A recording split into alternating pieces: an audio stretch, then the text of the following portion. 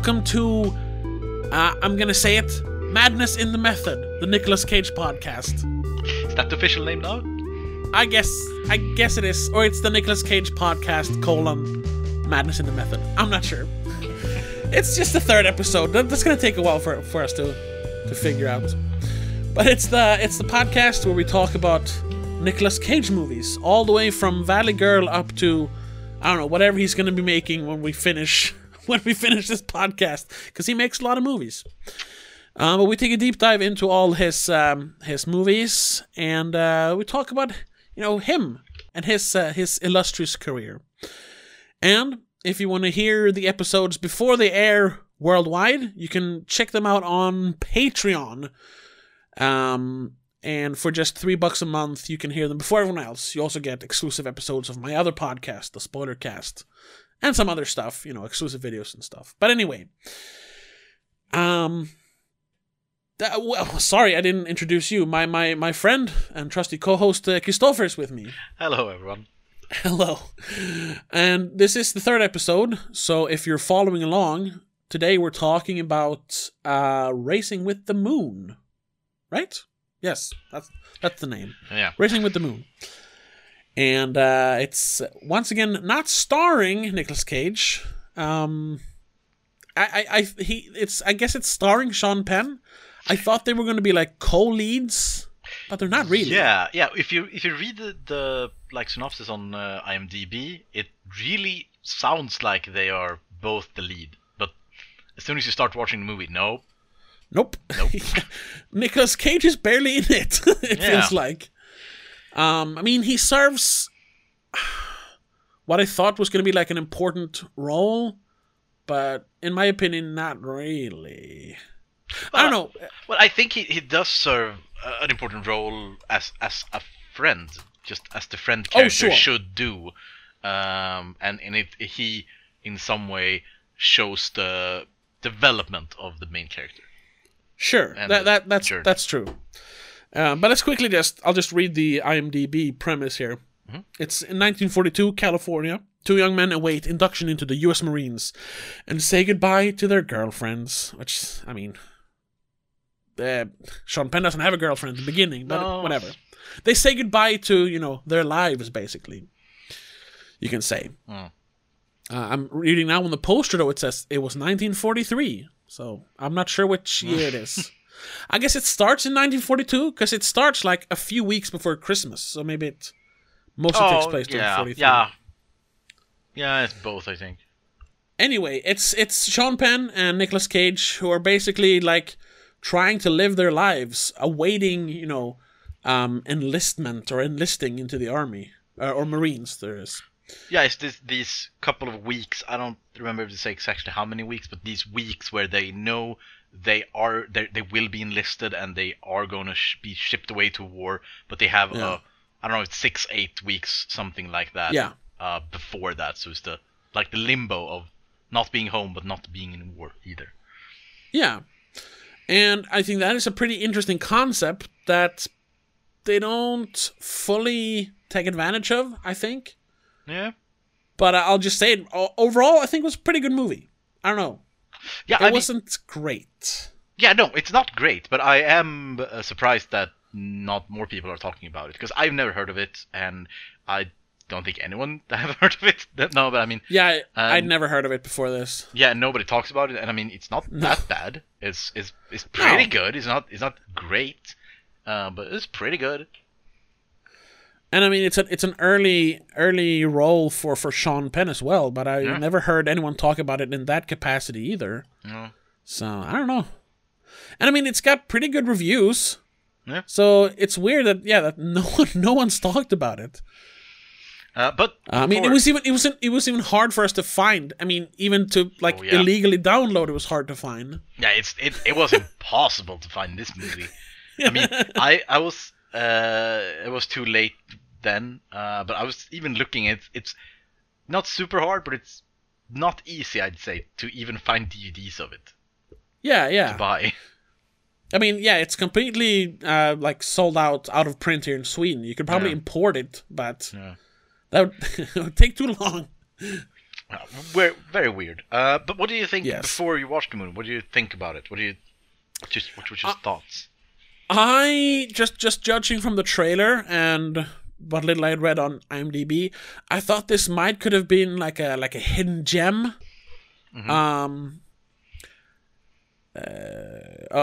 This like coming of age movie that no one talks about, but it's amazing. And yeah, I don't know. That You was had pretty high hopes. that was what I was hoping for. Yeah, I had high hopes. I like Sean Penn. I like Nicolas Cage, obviously, and it's an interesting.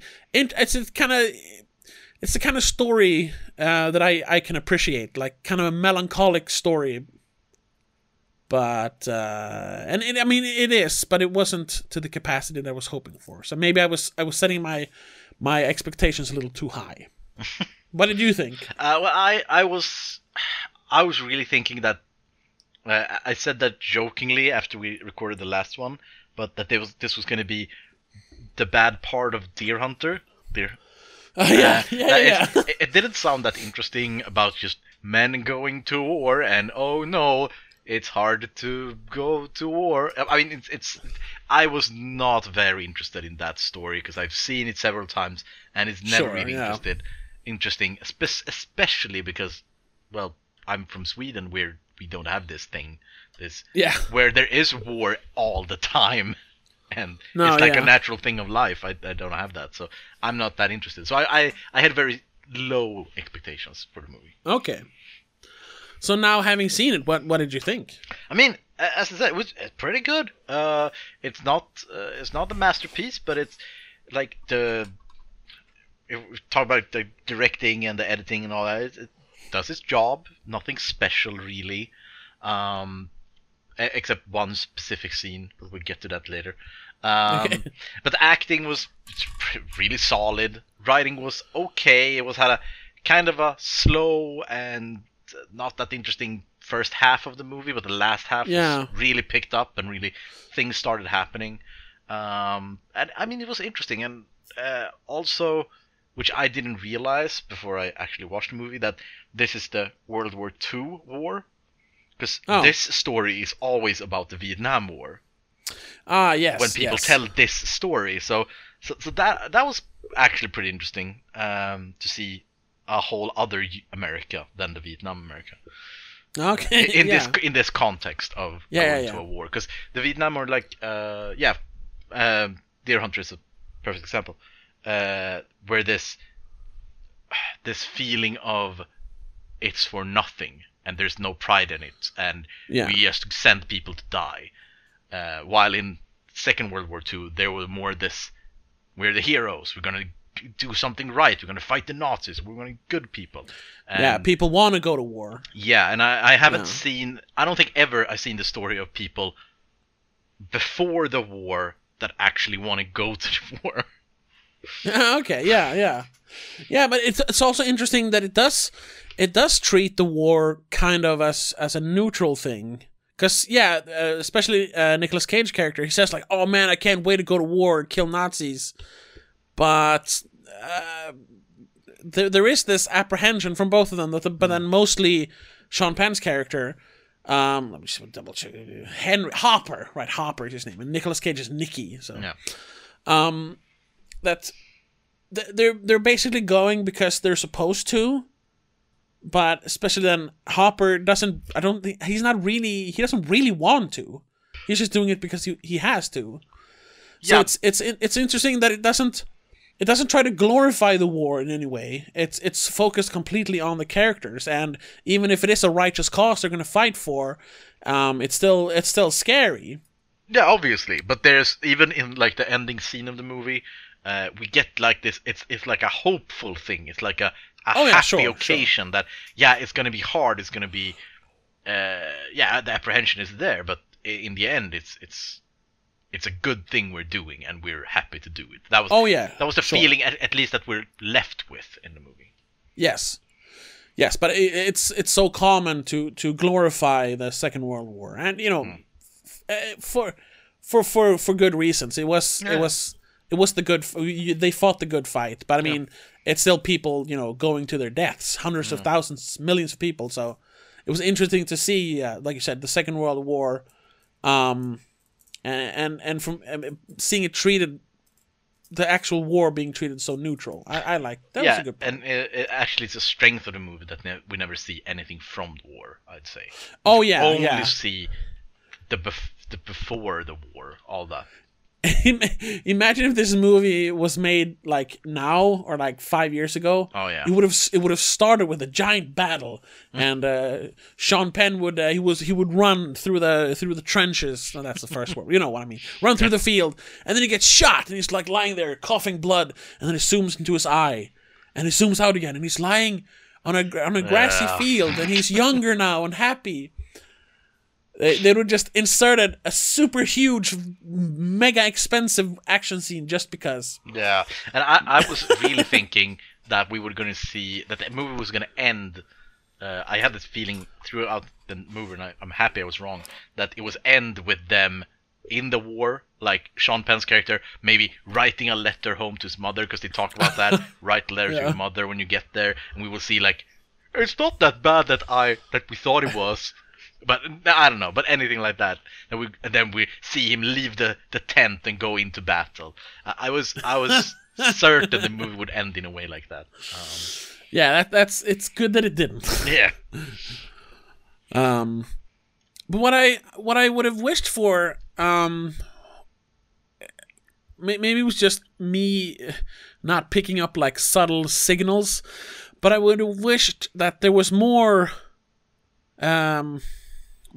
scenes of specifically Hopper, Sean Penn's character, being like kind of doubting the idea of going, or being like scared of going, which he does express towards the end of the movie. Of course, I'm scared after they go to the scene in the hospital. They're on the train tracks, and he talks to who I think was Michael Madsen, right? The soldier. There was a lot of both his legs gone, or one of his legs gone. One of them.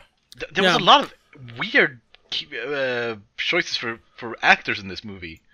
A lot of people I recognized. Oh, okay. I recognized Michael Madsen. And I'm guessing it's Michael Madsen played Frank. And Dana Carvey. And Crispin Glover. Oh yeah, Crispin Glover in one scene. It was like, once again, being Crispin Glover. Yeah. So fucking good. For no reason. But yeah, it was a lot of people. That person and that person. And yeah. What I don't was she the prostitute. Oh yes, the prostitute. I recognized her. She's in one episode of Seinfeld. There's where she gets hit in the head by a calculator, or whatever it is. She's been in a lot of shows. She's. Okay. I think she has one of the not main characters, but one of the main characters, I'll say, in the Kimmy Schmidt.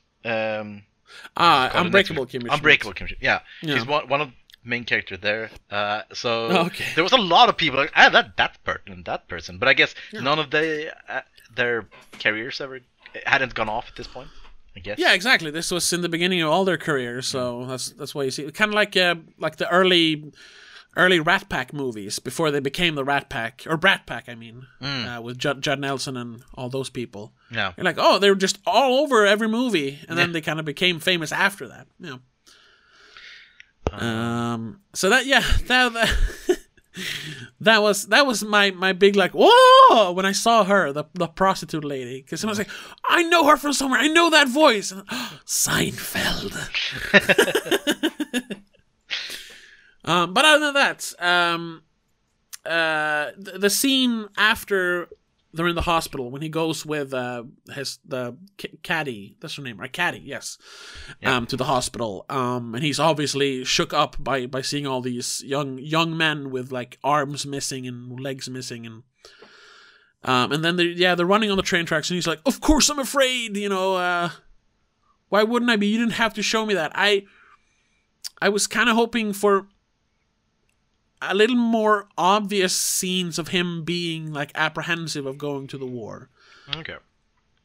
I mean, it's there. He seems kind of aloof for most of the movie, other than when he's trying to hang out with Caddy, played by Elizabeth McGovern.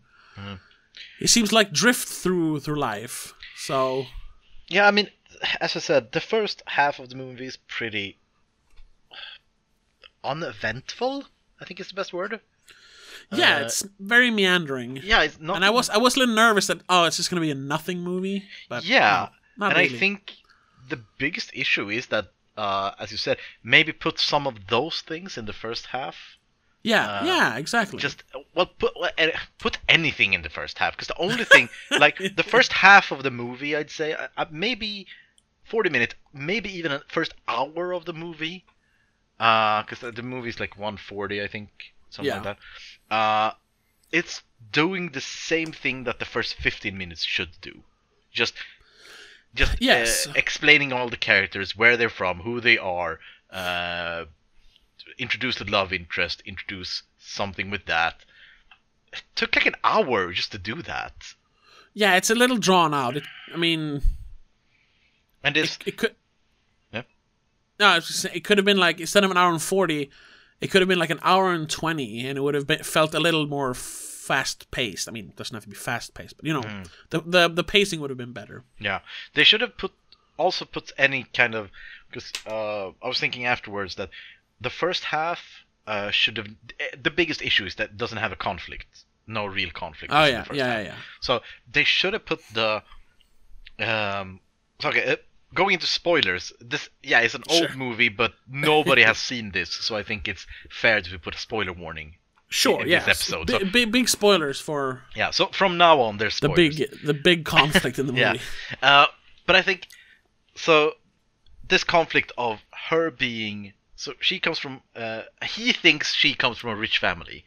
But she is actually the daughter of the maid there at the rich family. And I think they should have put that conflict, that reveal for him, in the first half of the movie. Yeah, because it's not impactful enough to be like the end, like closing twist. That, No. Oh no, I'm actually poor. And that could He's also like, whoa. have made the thing with the abortion. That could have worked. So if they did the first conflict of, you're not rich, whoa, sort of, and then they patch things up, and then the abortion comes, and then they, Nick's character, Nikki's character, Nikki comes and says, well, you live with rich people, can you get the money? You have contacts. Yeah, and that could, and we still could have that tension and that conflict still. It wouldn't have changed anything. Yeah, I think it would have been like you have to use your contacts. Oh, yeah. So it would have been the same thing. Oh, you're just using me for money. Yeah, but we already know that she's poor or not rich. Yeah, and that could also give even a bigger impact in the scene when she tries to steal the necklace. Yeah. Because that whole part of her, like, I'll get the money. It's introduced and like it's over pretty quickly. Like that could have been a bigger thing in the movie. I know she mentions that. I've been trying to tell you for so long, but you never really feel that there is any sort of tension between the characters, even though it should be, because he thinks she's one thing, she's scared of telling him she's not. But that you don't really feel that tension. It's there a little bit, but not enough. Yeah, I think that's a big thing for the whole movie. It's good, but it's just not enough to be great. Yeah, I was just gonna say that this movie has all the parts, everything that is needed, all the story beats are there, everything. It just needs to be rearranged, and some things should be heightened, and some things should be lowered. Yeah. But all the parts are there. Everything is there for a really good movie. Oh yeah, yeah. And maybe that's why it has kind of been forgotten, because it's a good movie, but it's not great. So people kind of forgot about it. But I wouldn't say it's a forgettable movie. Oh no, sure, no, it's not. So it is weird that it's barely talked about. Yeah, I think it deserves some recognition. Not yes, like putting it on a top 10 list, but maybe top 10 most forgotten Nicolas Cage movies. I don't know. yeah, exactly. Or Sean Penn movies, maybe. Nicolas Cage has made so many. Because it's definitely a Sean Penn like movie. Yeah. Nicolas Cage, I mean, like they're both like billed on the poster, but this is kind of like Rumblefish. Nicolas Cage disappears for long stretches of the movie. Yeah. And then he kind of reappears when he has to tell Sean Penn that he knocked up the whatever her name is, the lady he's been hanging out with. Laura? I want to say Laura, but I'm not sure. Something like, I don't remember. No, Sally. Sally, yes, Sally, yes. Yeah. He disappears, but it's not like we talked in Rumblefish, where it feels like he has his own plot. No, he just disappears. Yeah, in this movie, it's just he goes away and drinks. That's probably what he does. And I didn't feel that we missed out on anything. No, yeah, exactly. Because we had a pretty good story with Sean Penn. She's like, oh, here's Nicolas Cage again. Okay. But again, he did a good job as the the sort of alcoholic friend, which I think is also one of these things that they should have maybe addressed more. But it feels like the thinking is that he's drinking a lot because he is also very afraid, and he appears macho to not show that he is afraid. That's definitely what I felt as well. That he is trying to compensate for his insecurity by drinking and sleeping with every girl he finds and trying to get a tattoo and all these things. That's such an obvious thing. I'm not afraid. I'm going to put an American eagle on my chest. Yeah, it's like you're scared shitless. We get it, and I guess that's also like I kind of wanted him to say that. Yeah, exactly. Or at least like acknowledge it. I mean, we do get it because he's.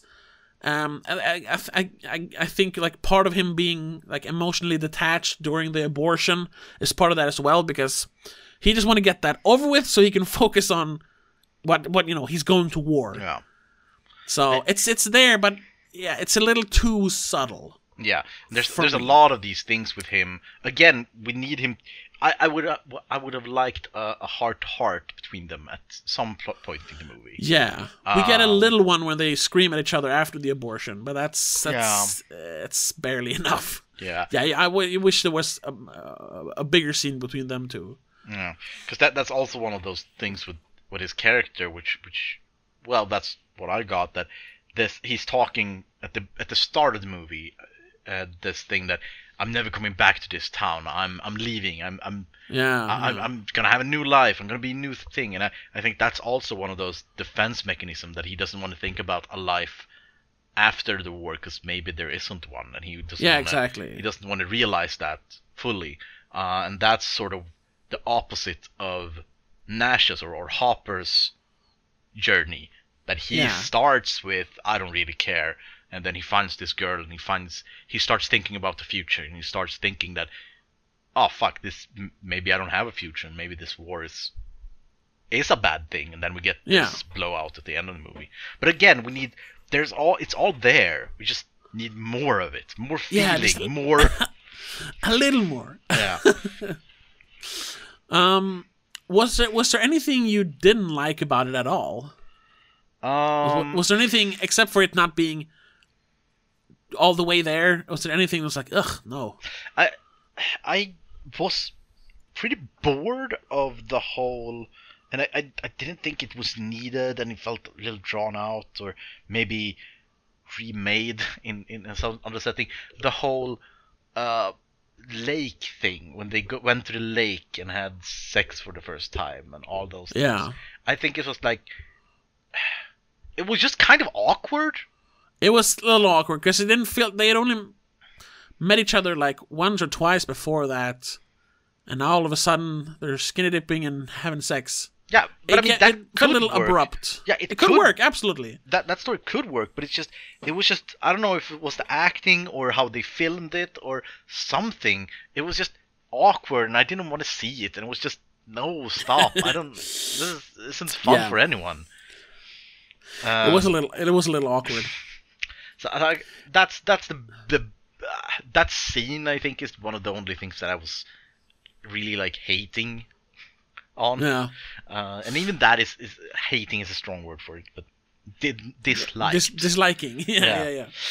And I was in the beginning of the movie, I was a little worried because it's a movie made in the 80s, takes place in the 40s. I was like, okay, how toxic is this relationship gonna be? Because he jumps on the back of the bus and follows her home and jumps over the fence. I was like, oh no, it's gonna be. It's starting to feel like the kind of invasive feelings I got from the relationship in Valley Girl. Yeah, oh no, there was definitely some real stalker warnings there in the first half of the movie. Yeah.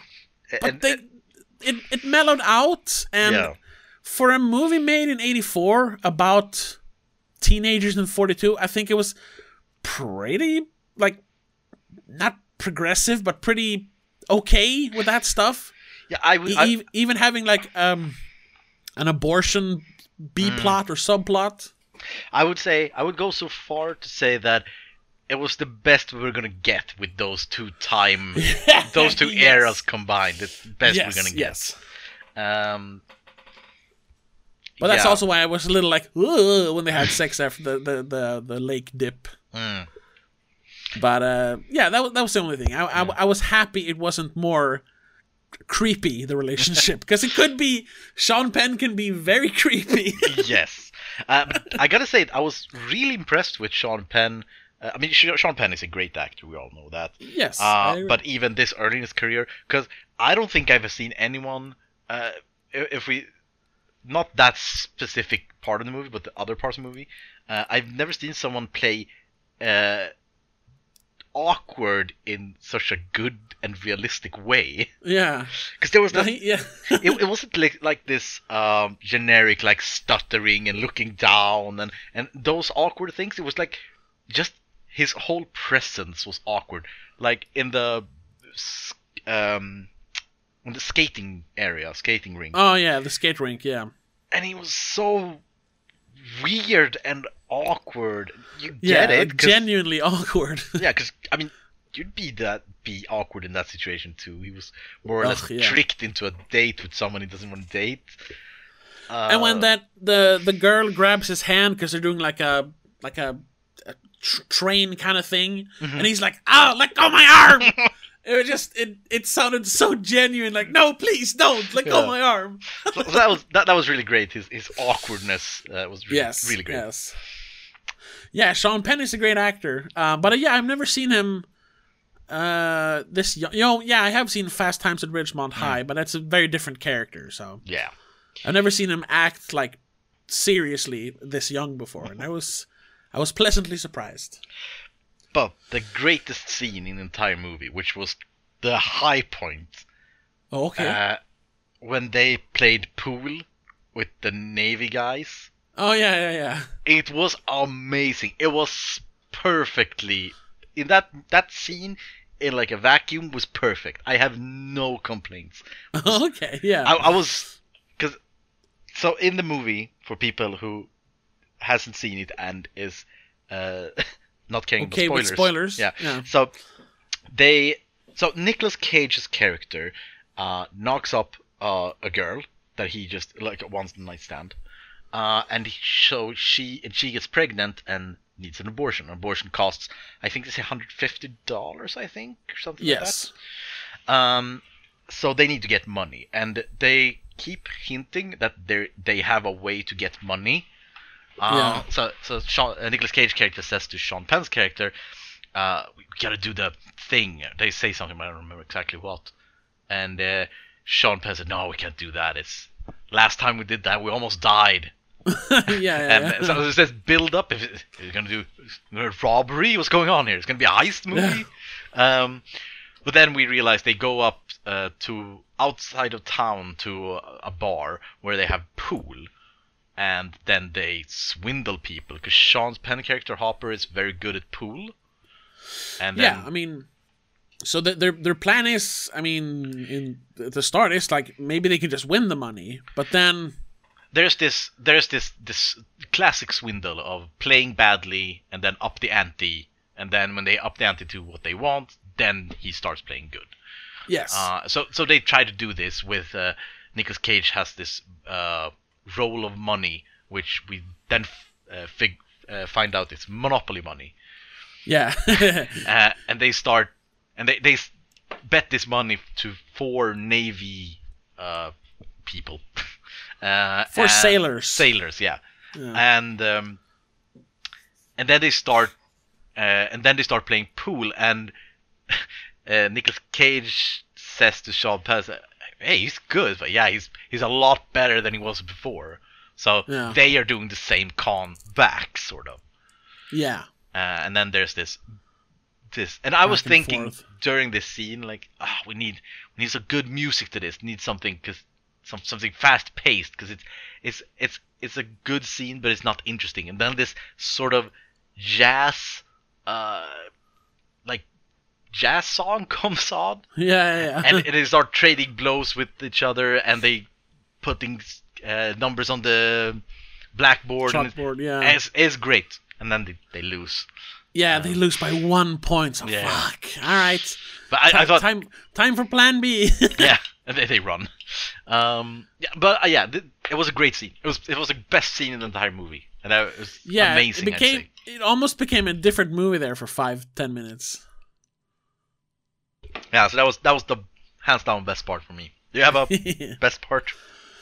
That one is up there, but then I don't know if I have a best part, but it's a part that stuck in my head was the beginning when he's having like a piano lesson.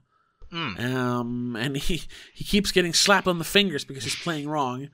But then he like, oh, whatever, I have to go to work. I don't know, it was something about like he obviously didn't want to take piano lessons, but he did it because kind of like with the war, like he just did it because he's supposed to, because his mom wants to.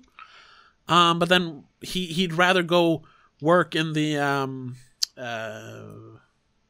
what's it called? Jesus, the bowling alley. Yeah. Picking up the pins after people knock them down because they don't have an automated system. Yeah. So him and Nicolas Cage work as pin picker uppers. And he'd rather go do that because then he can be with his friend and he can do what he wants to do, even though that's less prestigious or less interesting than playing piano in Carnegie Hall like his mom wants him to do. I don't know. I like that scene. It was a good introduction to the character, I think. Yeah, it was... but nothing else sticks out really, except for the pool scene, definitely. But let's talk about Nicolas Cage a little more, since this is the Nicolas Cage podcast, but it hasn't really been that. No, we haven't really gotten to his main character movies, except Valley Girl, no. but. Except for Valley Girl, yeah. Well, once again though, this is 84. Valley Girl and Rumblefish was 83, right? Yeah, correct. Yeah. And I'm still... Maybe I was just looking at it too much, but it still felt like this movie might have been filmed before. Because his teeth still looked different, like they did in Valley Girl, but not as much. And there was the whole thing with Valley Girl was the only movie he filmed before he had his teeth fixed. But I thought his teeth looked weird in this one as well. I don't know. I was just... maybe I'm just obsessed by his teeth now because that was the thing. It seemed like it. Well, maybe we can find out when it was filmed. I haven't found anything particular about when it was filmed. But I mean, it could have been filmed in 83, so... Yeah, I gotta say I hate the Swedish name of it. Oh, what's the Swedish name? The Swedish name is Nu börjar livet. So translated, here begins life. Yeah, or life begins now. Something. Yeah, like life that. begins now is better. Yeah, but I don't know. But it makes it sound like such a boring movie. Yeah, and I mean, it's not really fair because this might as well be the end of their lives. They could die the first day in the war, so... Racing with the Moon makes more sense. It's literally... I mean, I haven't looked this up, but I'm feeling like the title might have been different at first, like Racing with Time or something, because that's basically what they're doing. But they're like, that sounds dumb. Let's call it something more romantic. Racing with the Moon. Racing with the Moon the film's title is taken from a song that was a hit in 1941. was a short number one. Okay. So it's probably something like that. But it seems like it maybe wasn't the first name. Yeah. But Racing with the Moon works because the moon represents time, so that's what they're doing. They're just trying to live their lives before they have to leave. Now, also another thing that was kind of interesting. Well, could have been interesting. They sort of they hinted at it, but they never really did it full out. The train metaphor. But the train and train tracks would keep coming back into the movie, and then the movie ends with them jumping on the train and leaving for the war. And there was something there, but I couldn't really. Yeah, I don't know exactly how. Yeah, but that is because they talk about racing the train, and there's one scene where they're just standing on the train tracks waiting for the train to hit them. It's basically I think it's the meme "Life comes at you fast." I guess the train kind of represents like life or reality, because they're about to. Yeah, and also there's these things. Maybe I'm just reading into it, but when they see the train coming at them, and Nicolas Cage is saying, Nicolas Cage character is saying, the train wouldn't hurt us. It's an old friend. Yeah. That could in a way be a metaphor for the war. That we won't die in the war because America's an old friend. We're going with the train. It's an old friend. And it's some symbolism there that I can't really grasp or put to words. Definitely. There's something. Yeah, and specifically that he says it because he feels like he definitely feels like he's going to war and kill all the Nazis and nothing's going to hurt him. So he's not afraid of being hit by the train. It speaks to them as characters. But what did you think of Nicolas Cage? What little we saw of him in this? He was good in the movie. Can't say anything else. He did a good job to portray, as we talked about, all these small emotions, and you can read into a lot of things. And I think a lot of that is because he acts them out in a great way.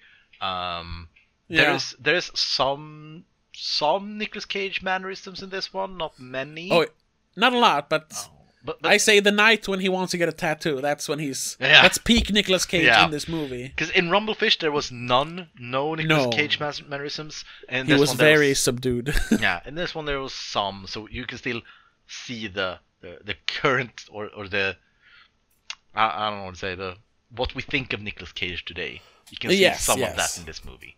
The Rage Cage. Yeah, because he was playing a sort of a chaotic role.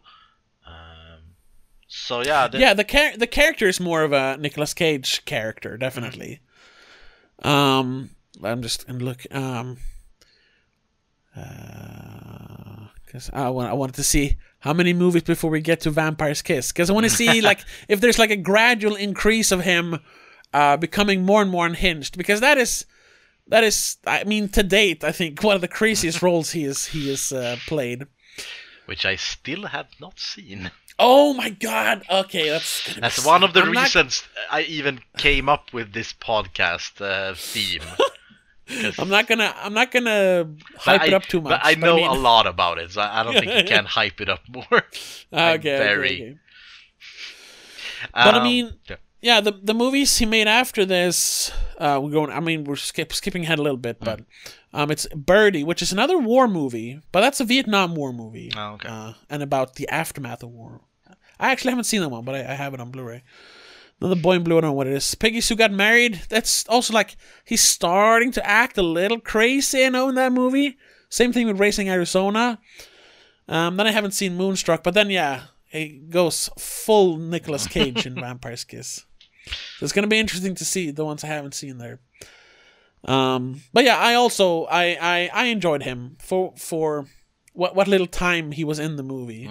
I liked him, and that scene when they're on the roof and he's drinking and talking about his tattoo, it's like, oh shit, there he is. It's Nicolas Cage. He appeared. So I have done a little research, and I think I have found the teeth debacle. Okay. Some facts about it. Yeah. So I think you're right, actually. Okay. According to the teeth. I think this one. So, let's see here. So, filming for this movie was May. Wait. No, wait a minute. No, that doesn't make sense. Sorry, Rumblefish ruins it. So, this one was filmed between May and June in 1983. Okay. Valley Girl was filmed in October 1982. Okay. Rumblefish was between July and September in 82. So this one is actually filmed after Rumblefish. Yes, it is. Yes. Yeah. So either he has prosthetics in Rumblefish, or you're putting too much into this. I think I'm putting. You know what? I'm gonna. Unless his teeth look super weird in the next movie, I'm gonna stop looking at his teeth. Is that damn trivia and Valley Girl like? Oh, this was the last movie or the only movie he filmed with his real teeth. Damn you.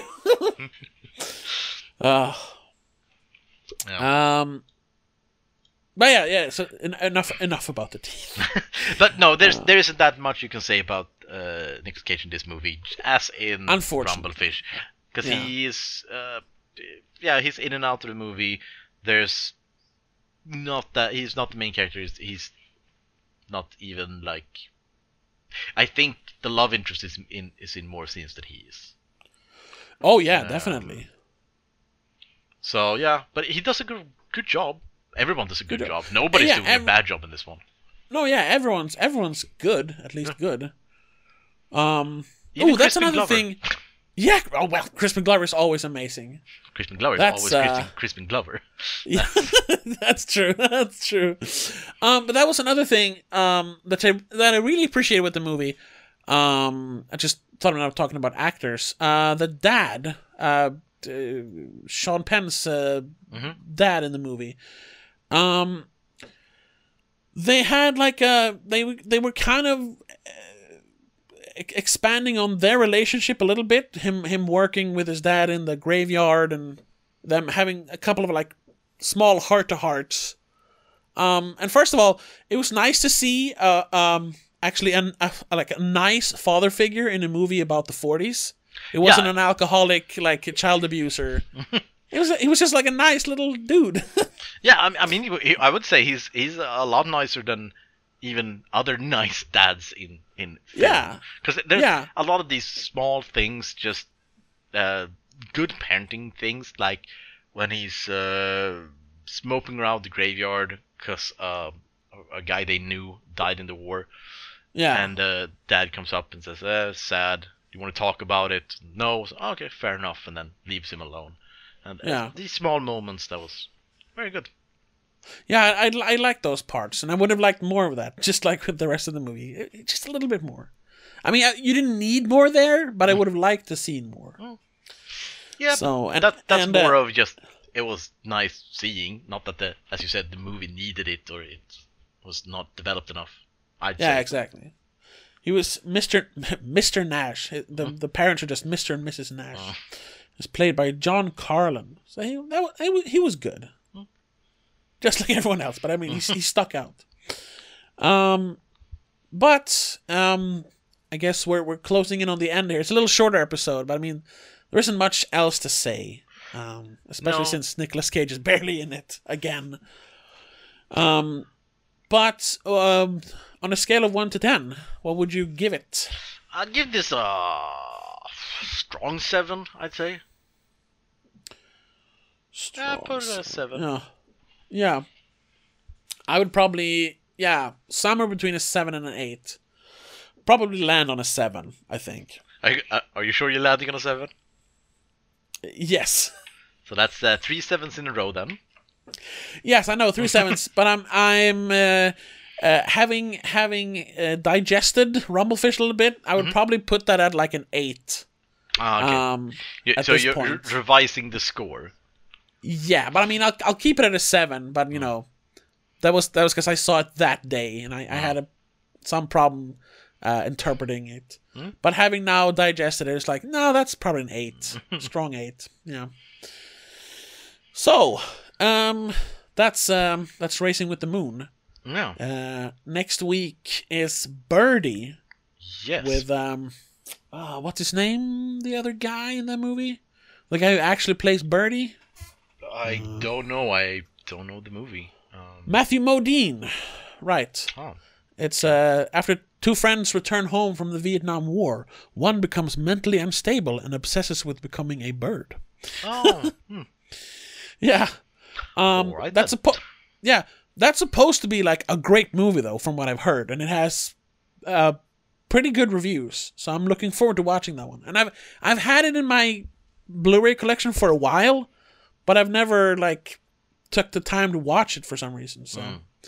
So, just full transparency here, I'd say. In this podcast. So, Nicolas Cage actually was in a movie between these movies. Oh, yeah? A movie we are not on the list because he has a very minor part. It's Cotton Club. Oh, right. Yeah. He's like in one scene or something. Yeah, right? I'm not sure exactly how much, but he's so little that, I said this isn't a Nicolas Cage movie. It's not for this movie. So if someone actually knows all of Nicolas Cage's movie and is getting angry about we're not reviewing Cotton Club, we know about it. We decided not to review it. Yeah. And I just want to say then, if I'm gonna plug the Patreon again, if you're on the $3 tier or higher, you can tell us on the Spoilercast, but maybe on the Nicolas Cage podcast as well, can tell us what movies you want us to talk about. So if you really want us to talk about Cotton Club, we'll do it as a Spoilercast, but you got to pay for it. But all in all, pretty good movie. If someone gets the what do you say, the has. What one? I don't know. The opportunity was there. If anyone has the opportunity to watch the movie, do it because it's pretty hard to find. And I was gonna say a good watch. If a friend asks me like, "Oh, what do you think of this one?" I'll say, "Yeah, I'll show it to you," but no one's ever gonna ask that because no one's ever heard of this movie for some reason. Yeah. So it could be something with the studio that the studio just sort of buried it in a way. Could have been something like that. So yeah. But if it's on TV, I doubt it. But if it is, watch it. That's my review. Definitely. It's the only chance you're gonna get. Yes, because it's gone everywhere else. But yeah, that's it for this week. Thank you so much for listening. And like I said before, if you want to support the show, check us out on Patreon. It's just patreon.com/Don't Make a Scene, which is the whole network thing, I suppose, for these podcasts. And we'll see you in the next episode where we're going to talk about Birdie. But until then, have a good one. Bye. Bye, everyone. The Nick Cage podcast is part of Please Don't Make a Scene. Original idea by Christopher Billén. Produced by Tobias Widén and Christopher Billén. Hosted by Tobias Widén and Christopher Billén. Audio mixing by Tobias Widén. Executive producer Annika Widén. And a big thank you to all our Patreons for making the show happen. Laura Kinney, Rasmus Jonsson, Mom and Dad.